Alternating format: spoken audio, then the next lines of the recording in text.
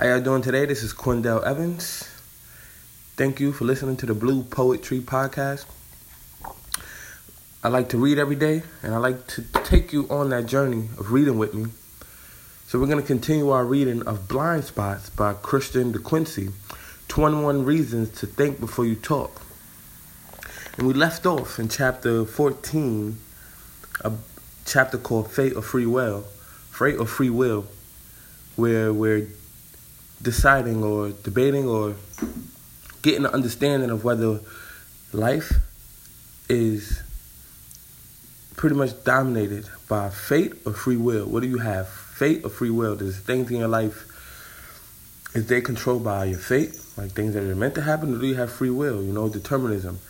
And we left off at a spot where two philosophers, the author and another philosopher or scientist, were debating and discussing this topic.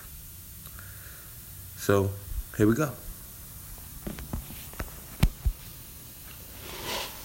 A self that chooses, whether biologically determined by insentient neurons to psychologically determined by sentient neurons, the experience of making choices of our own volition still seems very real.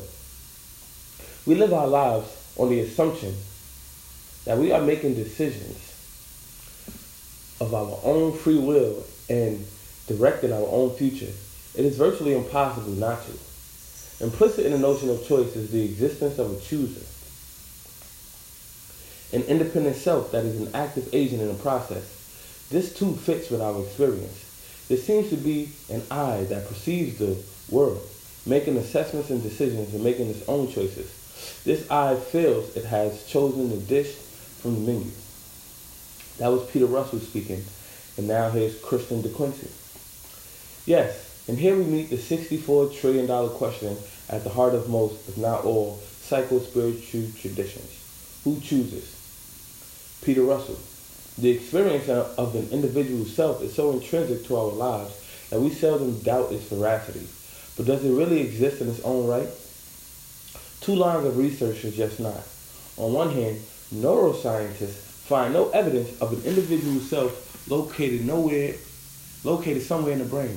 Instead, they propose that what we call I is a mental construct derived from bodily experience. Christian DeQuincy. Of course, it's no surprise that neuroscientists find no evidence for self. How could they? Given their scientific method rooted in sensory empiricism, they will never find a self or any form of consciousness because the self is subjective, non-physical entity. Furthermore, when scientists claim that the I is nothing but a mental construct, I have to ask, where did that mental construct of bodily experience come from? Neither mind nor experience can be accounted for in neuroscience. Peter Russell.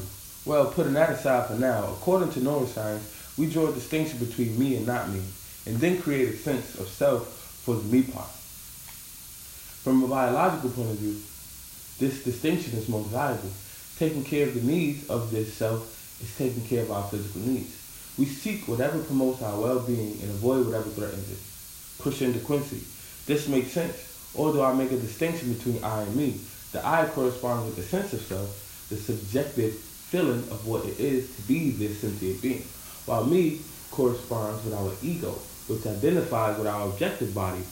Unlike spiritual traditions that attempt to get rid of the ego, I acknowledge this reality and important role it plays in our lives. The ego has evolved to guide and protect me, this body, from the vagaries of an unpredictable and often dangerous world. I view me, the ego, as the objectification of the subjective, witnessing I. Neither me nor I falls within the scope of neuroscience. Peter Russell. The second very different line of research involves the exploration of subjective experience. People who have delved into the nature of the actual experience of self have discovered that the more closely they examine this sense of I, the more it seems to dissolve. Time and again, they find that there is no independent self. There are thoughts of I, but no I that is thinking them. They find that what we take to be a sense of an omnipresent I is simply consciousness itself. There's no separate experiencer. There is simply a quality of being, sense of presence, and awareness that is always there whatever our experience. They conclude that what we experience to be an independent self is a construct in the mind, very real in its appearance, but of no intrinsic substance. It, like the choices it appears to make, is a consequence of processes in the brain. It has no free will of its own. Question to Quincy. This brings us back to the question, who chooses? And I say ultimately, the cosmos chooses, through what I have referred to as the great cosmic democracy. So even though me or any individual I might not choose, I still think that consciousness per se comes with the power of choice built in, as it were. I think we have good reasons for saying that choice is an ontological necessity. Briefly, at every moment, every actual thing or event is necessarily surrounded by a cloud of possibilities or options. Call them quantum potentials if you like. We know from quantum physics that the range of possibility collapses into an actual event in the next moment only in the presence of an observer, for example, consciousness. For anything new to ever happen, something has to choose which option or possibility to collapse. And because new things happen all the time, even if it's just a new moment, it follows that choice is inevitable. One other possibility though, and from previous conversations, I suspect this might be how you view it, is that events just happen in consciousness without any choice or agency directing the process. We can think of these events as ripples in awareness, determined or caused by consciousness itself as it engages in awareness. We might even call everything that happens ripples of awareness. In short, in the process of awareness, consciousness generates ripples that in turn becomes objects of the aware consciousness. Complementary perspectives. Peter Russell. Nevertheless, and this is critical for resolving the paradox in our everyday state of consciousness, the sense of self is very real. It is who we are. Although this I may be part of the brain's model of reality, it is nevertheless intimately involved in making decisions, weighing up pros and cons, coming to conclusions, choosing what to do and when to do it. Question to Quincy. For a brain to create a model, it will also have to have a mind, without which the brain could never have a sense of anything, including especially a sense of self or I. It's the mind component of the brain-mind complex that is responsible for the sense of I. A side note, I find it useful to distinguish between making decisions, weighing pros and cons, and making choices, creative, essential acts. Decisions are determined. Choices are creative and undetermined. In one of my books, Radical Knowing, I point out that choice is the only instant in which an effect and its own cause coincide.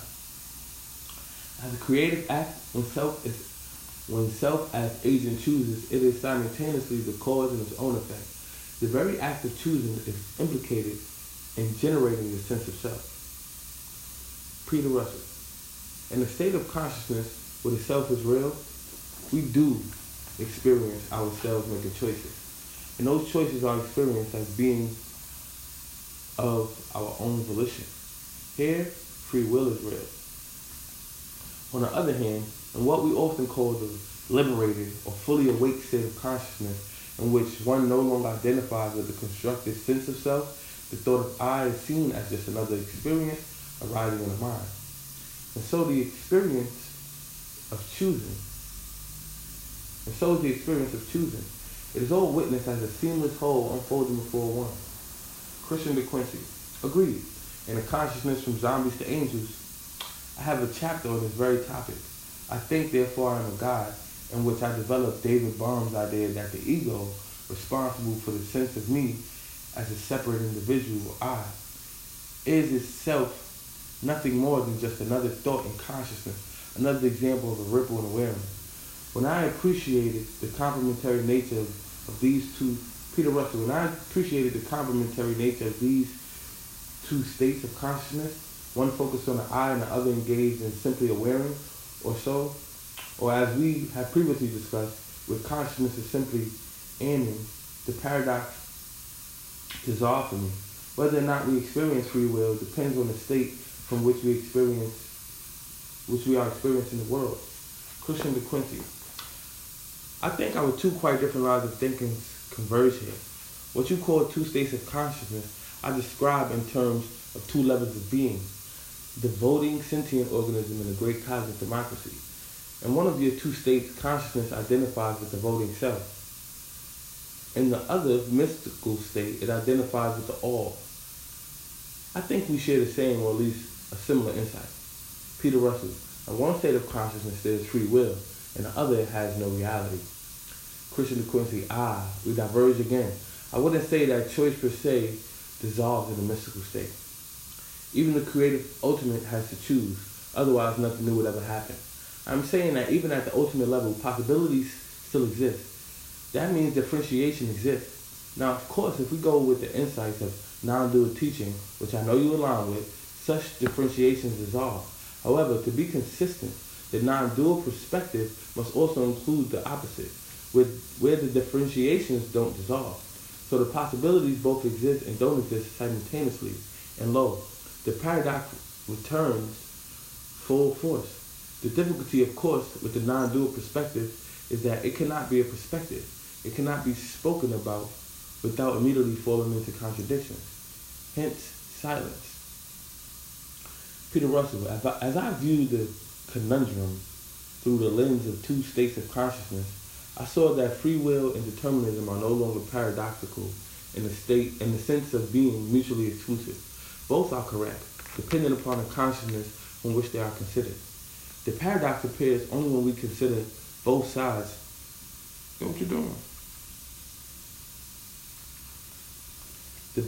Oh my gosh, you think I'm gonna, oh my gosh. However, to be consistent, the non-dual perspective must also include the opposite, where the differentiations don't dissolve. So the possibilities both exist and don't exist simultaneously.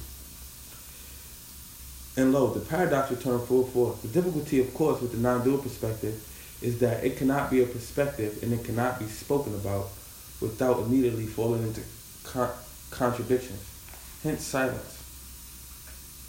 Peter Russell. As I viewed the conundrum through the lens of two states of consciousness, I saw that free will and determinism are no longer paradoxical in the sense of being mutually exclusive. Both are correct, depending upon the consciousness from which they are considered. The paradox only appears when we consider both sides from the same state of consciousness. That is, the everyday waking state. I like to illustrate this with Hamlet pondering a question, to be or not to be. The character in the play is making a choice, and if we have not seen the play before, we may wonder which way will he choose. This is the thrill of the play, to be engaged in it, moved by it, absorbed in its reality with all its twists and turns. However, we also know that how the play unfolds was determined long ago by William Shakespeare. So we have two complementary ways of viewing the play. At times you may choose to live fully in the drama, other times you may step back to admire his creative genius. Christian DeQuincy. In this example, of course, the drama is Maya, illusory, a will free of ego. Peter Russell. So also in life, we can't be engaged in the drama. We can be engaged in the drama, experiencing free will, making choices that affect our futures. Or we can step back and be a witness to this amazing play of life unfolding before us. Both are true within their respective frameworks. Although in a liberated state of mind, there may be no free will in the sense in which we normally think of it. There is instead a newfound freedom far more fulfilling and enriching than the freedom of choice to which we cling. Christian DeQuincy. I like that. And so another aspect of the paradox, in the transcendence of surrender, you choose to let go of choosing. Peter Russell. The will of the individual self is focused on survival. Its foundation is the survival of the organism, fulfilling our bodily needs, avoiding danger or anything that threatens our well-being. In other words, keeping us alive and well, fending off the inevitability of death as long as possible. Added to this are various psychological and social needs. We want to feel safe and secure, to feel stimulated and fulfilled, to be respected and appreciated. We believe that if we can just get the world to be the way we want it, and here the world includes other people, then we will be happy. In the liberated state, the ego no longer drives our thinking and behavior. When it drops away, we discover that the ease and safety we have been seeking are already there. They are qualities of our true nature. But is the nature of the ego to plan and worry, to seek the things it wants, to avoid the things it doesn't want? In so doing, it creates tension and resistance, which veils our true nature. hiding from us the very peace of mind we are seeking. The life-changing discovery of the liberated mind is that it is already at peace. Nothing needs to be done. Nothing needs to happen. Nothing needs to change in order to experience peace. There may still be much to do in the world, helping others, resolving injustices, taking care of our environment, and so forth. But we are free from dictates of the ego. We are free to respond according to our needs of the situation at hand, rather than what the ego wants. Here, our will is truly free. At this point, Pete and I settled into silence, ending our conversation. So who chooses? In one of your lectures, you spoke about consciousness being able to direct the flow of events through choice and free will. But we don't have a choice over consciousness, right? If I understood you correctly, the only choice we have is to go with or against the flow of events, to align our consciousness with the flow. So how then can choices make a difference in the world?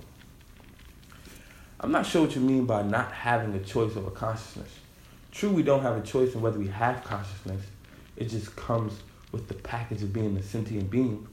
However, choice is an essential ingredient of consciousness. Wherever there's consciousness, there's an ability to choose. And this involves a lot more than merely aligning with the flow of events or not.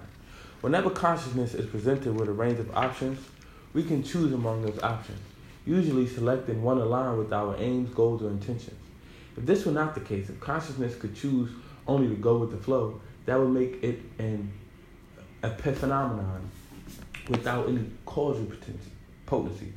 So I'm saying that consciousness in every sentient being has the power to choose among available options. And in doing so, it casually impacts the flow of events, from collapsing quantum waves to sending rockets to other planets to affecting the environment. Our choices do make a difference. Blind spot. I wonder if you had in mind what I had said about intention. Whenever we express an intention, it is ultimately not our intention that manifests. Rather, it is the cosmic intention, or whatever you wish to call the purposeful aim of the creative ultimate. You could think of it this way. Cosmic intention expresses itself through the innumerable nodes of consciousness, each sentient being. And only when the localized intention of an individual is aligned with the greater cosmic intention do intentions become manifest. We as individuals have choice about where and how we direct our attention and form intentions. However, a great deal of psycho-spiritual practice focuses on developing awareness of the difference between desires formed by the ego, which tend to have self-serving goals, and intentions that are expressed through the individual self and serve a greater good. The spiritual cone, who chooses, directs our awareness to this. Ego desires or personal intentions are less likely to align with the transpersonal intentions of the creator ultimate because they are driven by the illusion of separateness, that our egos are isolated individuals and are our true identity. I'm saying that when intentions are aligned with and expressed on behalf of the good of the whole, they are most likely to manifest. Here's a question to ask ourselves many times a day. When I make a choice, is it in service to my ego, or is it a contribution to the well-being of the whole?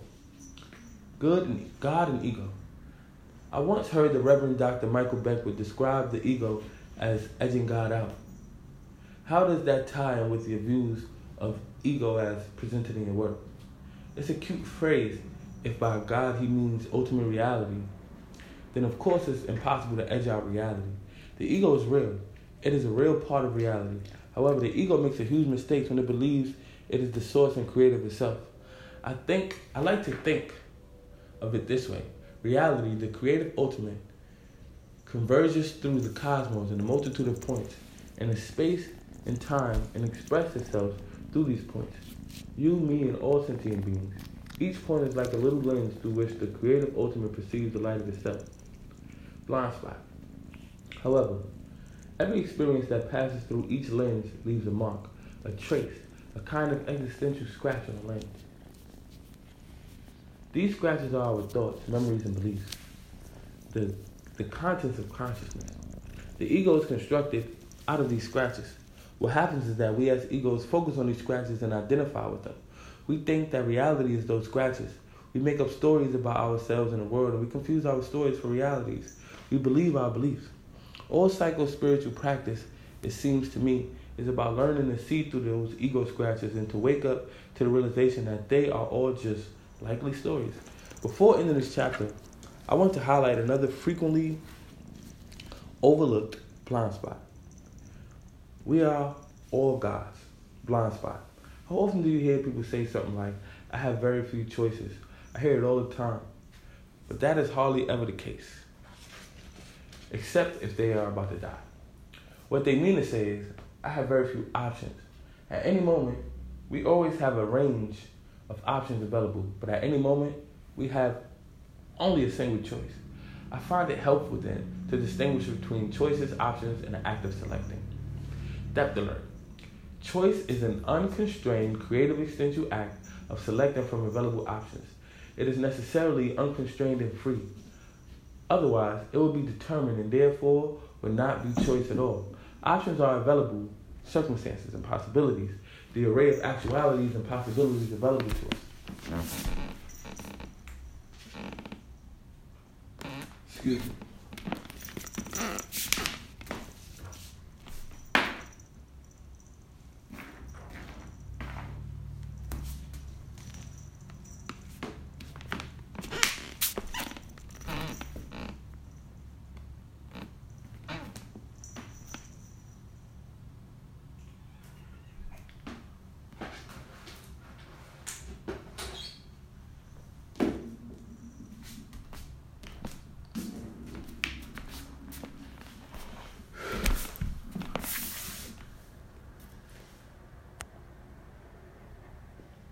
Options are available circumstances and possibilities, the array of actualities and possibilities available to us.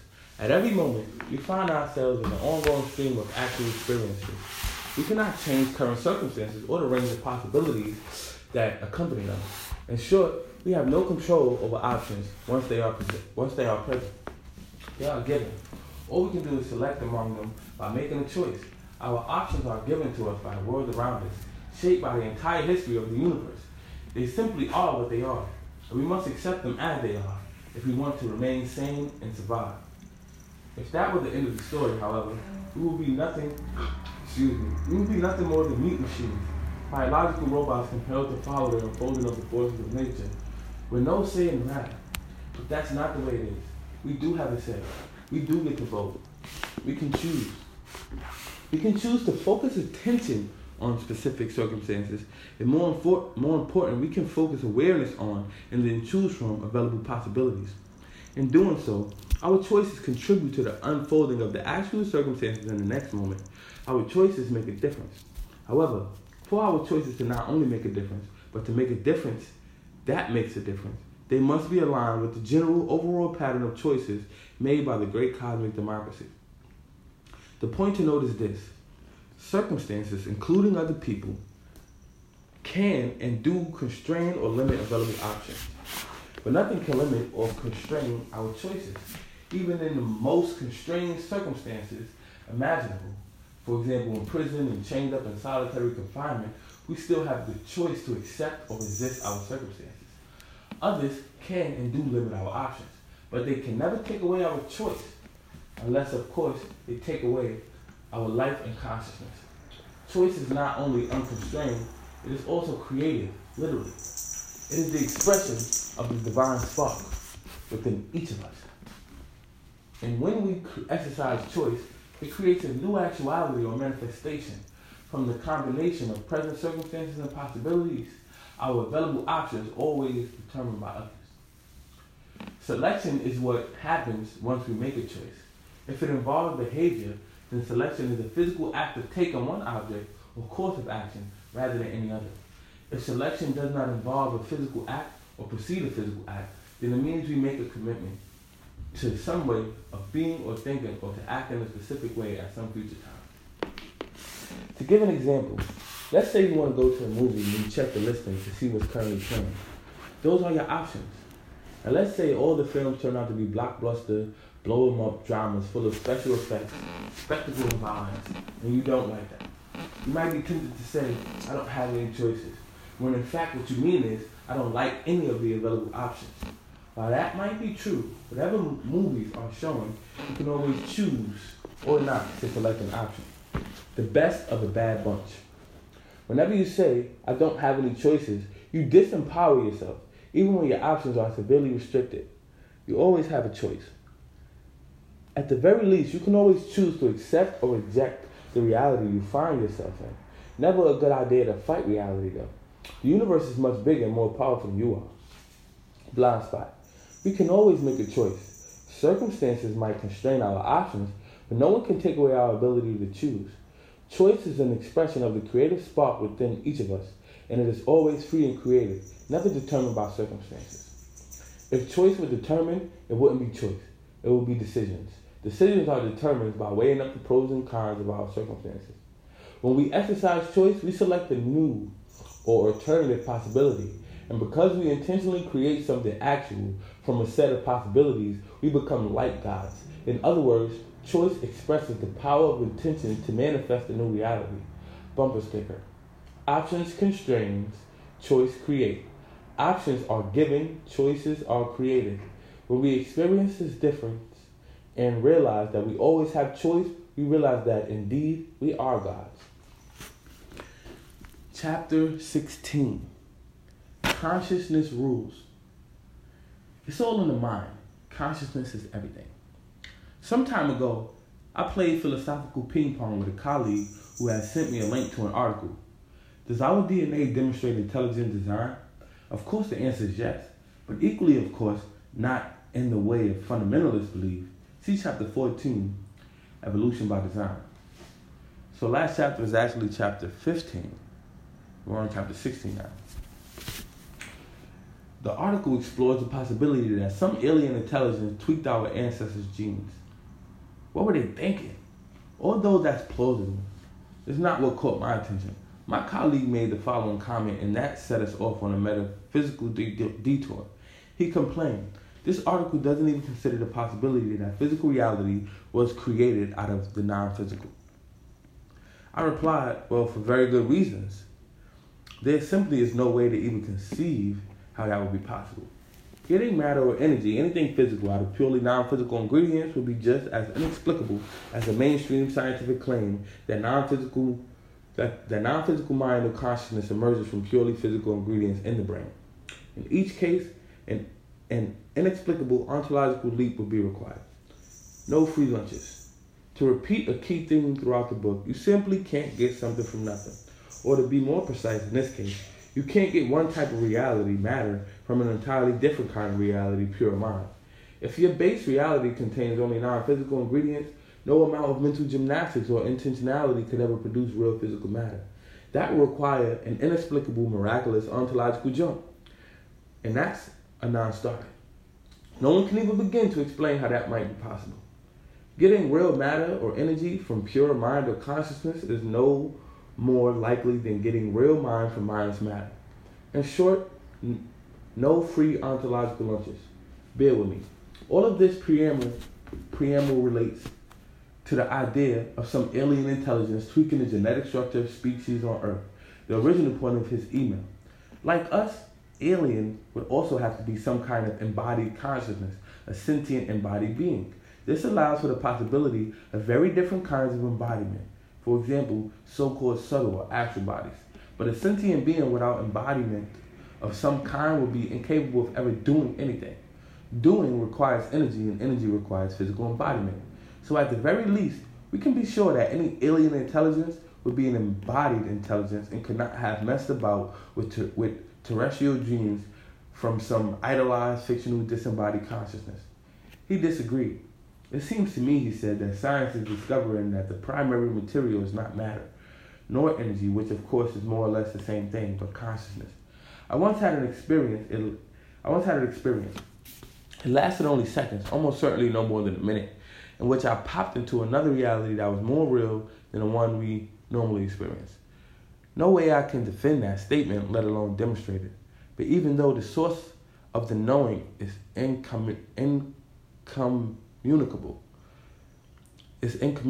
the knowing remains. No way I can defend this statement, let alone demonstrate it, but even though the source of the knowing is incommunicable, the knowing remains. This material reality is somehow projected from an underlying non-physical reality. That's what he said. Blind spot. Having spent a career studying the mind-matter, consciousness-energy relationship, it is abundantly clear to me that no one can even begin to explain how mindless matter could produce mind, the standard science view, or how pure consciousness could ever produce real matter or energy, an idealist view. I'm quite confident that my colleague is no exception. That is, he cannot explain how an ontological jump could occur from purely non-physical reality to one that includes real physical stuff. Besides, I'd be really interested to know which science has discovered that the primary material is not matter, energy, but consciousness, because consciousness is non-physical and therefore not amenable to sensory detection, which is the basis of all science. Science has absolutely nothing at all to say about consciousness. Never mind declaring that the primary material is consciousness, an obviously self-contradictory statement. To even think of consciousness as some kind of stuff or material is to reveal a profound lack of understanding about the nature of consciousness. Consciousness is what knows. It is not stuff. Consciousness knows, feels, or is aware of matter or energy, but it is not itself matter or energy. Naturally, I have nothing to say about his personal experience, other than to urge caution in how he and others interpret their experiences. For example, the interpretation that physical reality is somehow a projection of some underlying non-physical reality immediately raises questions, but it's unclear which version of idealism he adopts. 1.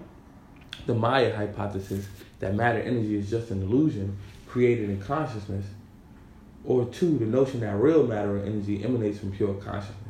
He seems to flip back and forth between these incompatible views of the mind-matter relationship. If, however, he adopts the Maya view, then I am quite certain that every day, every hour, every minute he is engaged in a performative contradiction. He necessarily lives and performs in the world in ways that clearly contradict the claim that matter is just an illusion. He doesn't walk through walls, avoids trucks on the freeway, doesn't eat or drink poisons, wears clothes, lives in a house, and so forth. In other words, he treats the physical world as real even while claiming it is unreal. He has no other option if he wishes to survive and remain sane. Option 2. Real matter and energy emanates from pure consciousness, raises the problem of an inexplicable ontological jump and corresponding explanatory gap, as I mentioned above. Just how does non-physical consciousness produce real physical matter or energy?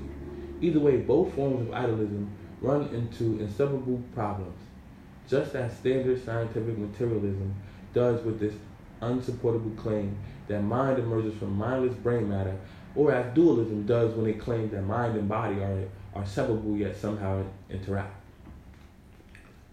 He responded that quantum physics has been driven, kicking and screaming to the conclusion that consciousness is primary and creates the physical world.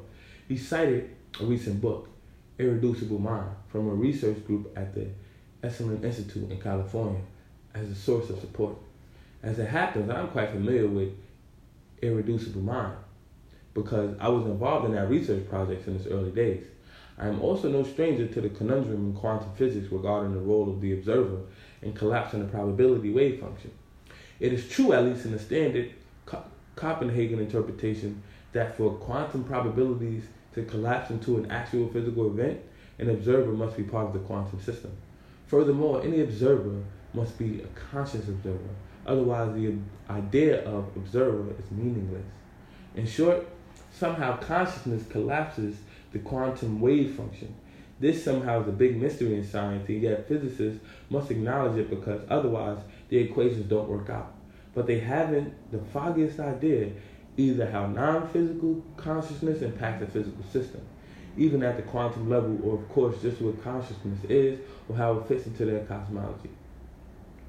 For the first time in our 400 years since Descartes' infamous mind-body split, scientists have had to acknowledge the presence of consciousness as a decisive factor in science. They just don't know what to do about that.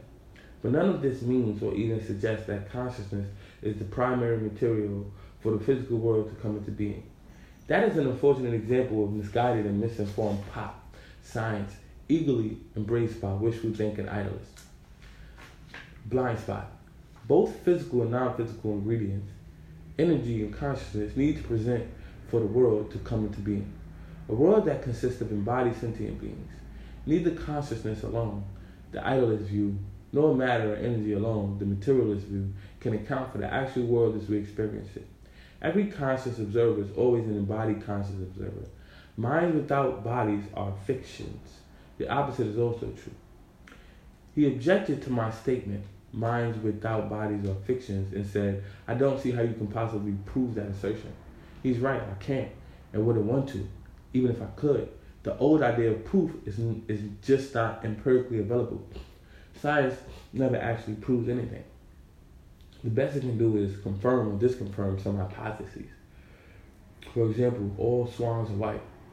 But no amount of positive confirmation of white swans can ever remove the possibility that the very next observation will reveal a swan of a different color. You might observe 1 million white swans, but all it takes is one black swan to disprove the hypothesis that all swans are white. I'm not interested in proof, but I am interested in conceptual coherence and in coming up with the most likely explanations for what we experience. I know of no instance of any mind floating free, independent of a body, if he or you or anyone else is attracted to the idea of minds that could exist free of embodiment. I'd like to know why. What use would a disembodied mind be to itself or anything else? Without a body energy, it could never do anything. The best a disembodied mind could do would be to generate intentions, but it could never act on them. Action and manifestation require energy. Minds without bodies are impotent. Bodies without minds are blind. The actual world requires both consciousness, non-physical, and energy physical. Neither can be reduced to the other or arise from the other. No ontological free lunches. That'll do it for our reading for today. I appreciate you guys for listening. We're on chapter 16 right now, called Consciousness Rules, of the book Blind Spots by Christian De Quincey.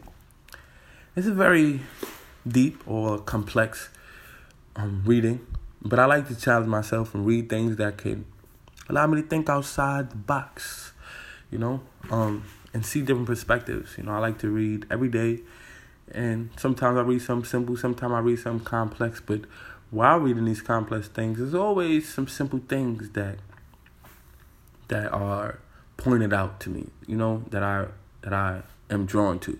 And while reading it, I always begin to understand it a little more and a little more. This is a book I would definitely want to read again. I like to read books twice. Some books, I might have to read once a year in order to stay refreshed on what's inside, because I feel like some books are very important and can allow you to, to to sharpen your perspective of life and how to apply yourself. Reading is fundamental, it's fun to the mental. So definitely, allow your mentality to have some fun. I appreciate you guys for reading with me. Let me know what you think about this book, and if there's any other books you would like for me to read, please comment. Let me know what you feel about this podcast. My Instagram is Blue Poetry. That's 3 words. The word blue, the word poet, the word tree. My email is bluepoetry@gmail.com. Email me any questions, comments. And my website is bluepoetry.com. Peace and love, y'all. Thank you.